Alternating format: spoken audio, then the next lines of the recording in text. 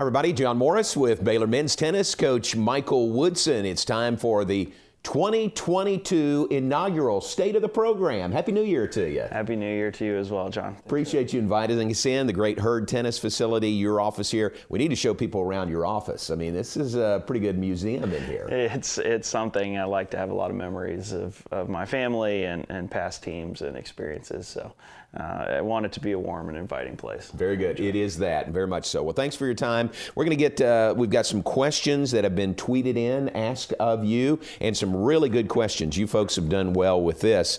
So we're going to pass these on to you and get a good feel for where you are right now, where the program is, about to start the spring schedule. As we record this, you start on January 14th, so it's right around the corner. It's coming up fast. Really excited to get going. I think it's going to be a lot of fun this season. Good. Looking forward to it. Congratulations again, before we move into this year, on last year, playing for the national championship, Big 12 champs. What a great year it was last year. It was a phenomenal year. Yeah, we really had a blast with those guys. I mean, I thought, it was a difficult year in so many different ways, but to come together like they did and show the maturity in the class to make the sacrifices that they needed was really special, and they earned it. I mean, it was the all credit to the guys and a great staff. Gosh, what a great year that was. All right, looking for more of this same. Bar's pretty high for Baylor Men's Tennis. You understand that. We understand that. Let's get to some of the questions that have been tweeted in at you. Here's one from Scott Davidson, who's here anytime we open the doors. Scott says, do you have a better idea on probable lineups after fall? That's a great question, Scott. I definitely, I think we have a lot of new guys this year. We have 5 returners. We've got 4 transfers, 3 freshmen.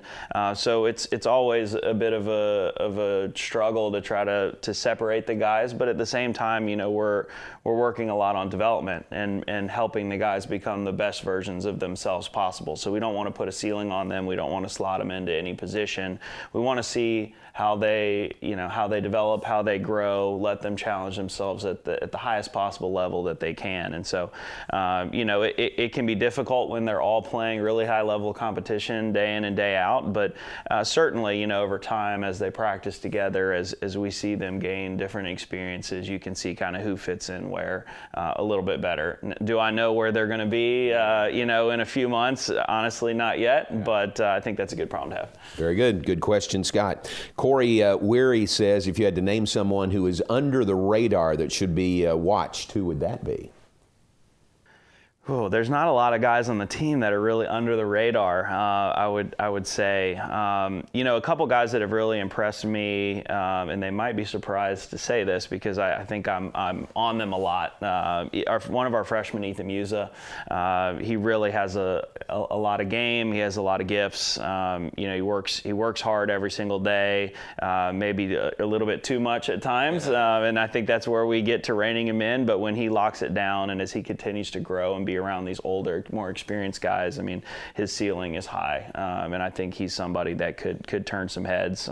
That's going to come out of nowhere for the fan base. And Cole Gromley has really impressed me as well.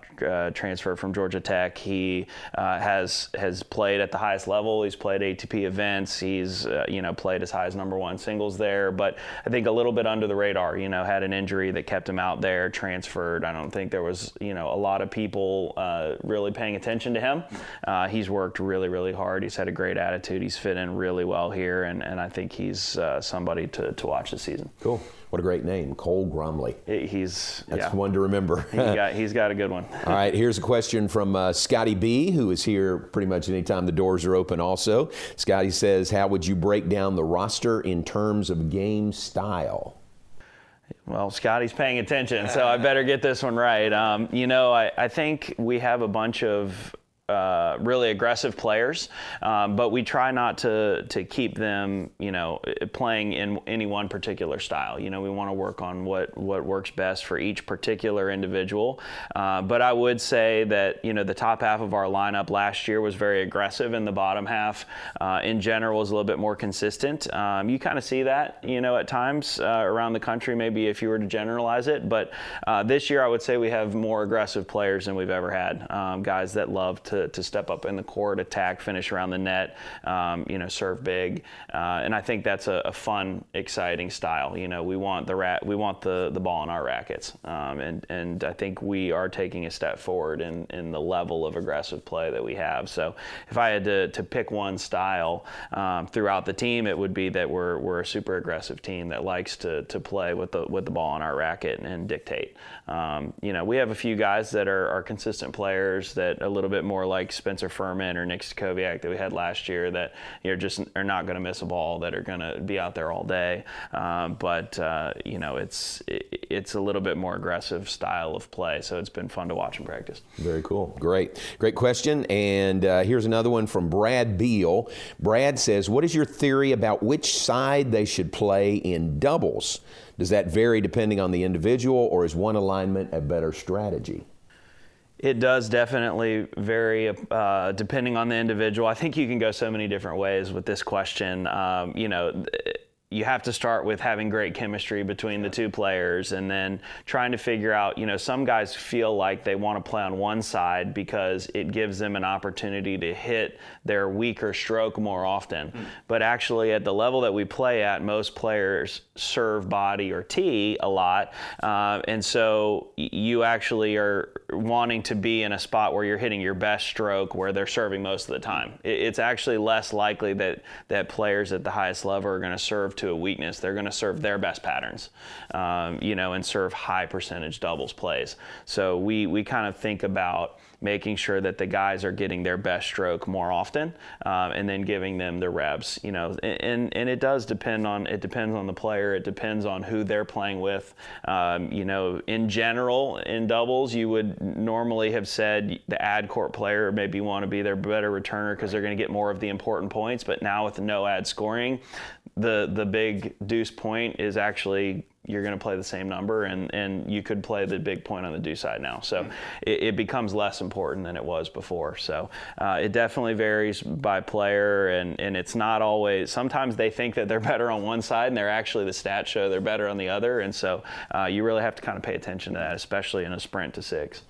That's a very knowledgeable question and a great answer. So, Brad, thanks for that. Are you one who, how much emphasis do you put on the doubles point? We put a lot of emphasis on it. I mean, I think it made a huge difference last year for us over time. I think, you don't want to overdo it because it is just 17% of the match, but at the same time, it sets the tone. You can get so much momentum going into the singles, or you can lose momentum. If the doubles point isn't played well, and I think it's a really fun, exciting part. So it brings a different, it brings different emotions out from the players, and it's almost like a different sport.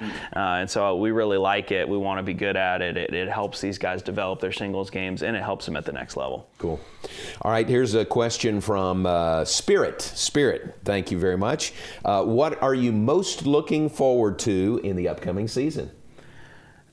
Honestly, just being out on the court competing with the guys is such a blast. I mean, seeing them leave it all out there day in and day out is special. I mean, that's what they work so hard for. So for us just to be out there with them as coaches is a lot of fun and is so rewarding. And to see them come off of such a successful year and then work so hard. I mean, the guys that were here last year are in better place than they were. Then they're really excited and ready to go. And to have these new guys in, I mean, it's always exciting to see them get out on the court and compete and see how you can help them and see how all the hard work, is going to pay off, and then ultimately throughout the season make adjustments. And I mean, that's the fun part of this job. Yeah, it's a fun time of year, isn't it? Just getting all this going in the spring. It's exciting. Yeah. All right, another question from Spirit also says, how can the Baylor fan base help your team achieve your season goals? We talk about it all the time. It's legitimately in tennis, building a fan base one at a time, because the product is fantastic. I mean, it is really exciting to come out and watch these young men and our young women compete. They're some of the best tennis players, not just in the country, but in the world. Several of these players are going to go on and make a living on the tour. And that's a rare thing to have that level of sport in an area. And what's so cool is we don't have any professional sports here. So, Baylor is it, and we have a very loyal fan base, and we're having so much success in so many different sports that it's an exciting time, and our guys love to play in front of a full stands, and a packed indoor, packed outdoor. It makes the difference. Our players play better, and you can legitimately make an impact on the match. And that's not to rag on basketball or football, but one fan isn't going to make a difference in those stadiums. But in tennis, you get a few really excited fans out there. It gets everybody going, and it makes a huge impact on the match. That's great. Great atmosphere here, indoors yes. and outdoors. All right, we just passed Christmas. We're into the new year. Did you get together with your family over Christmas?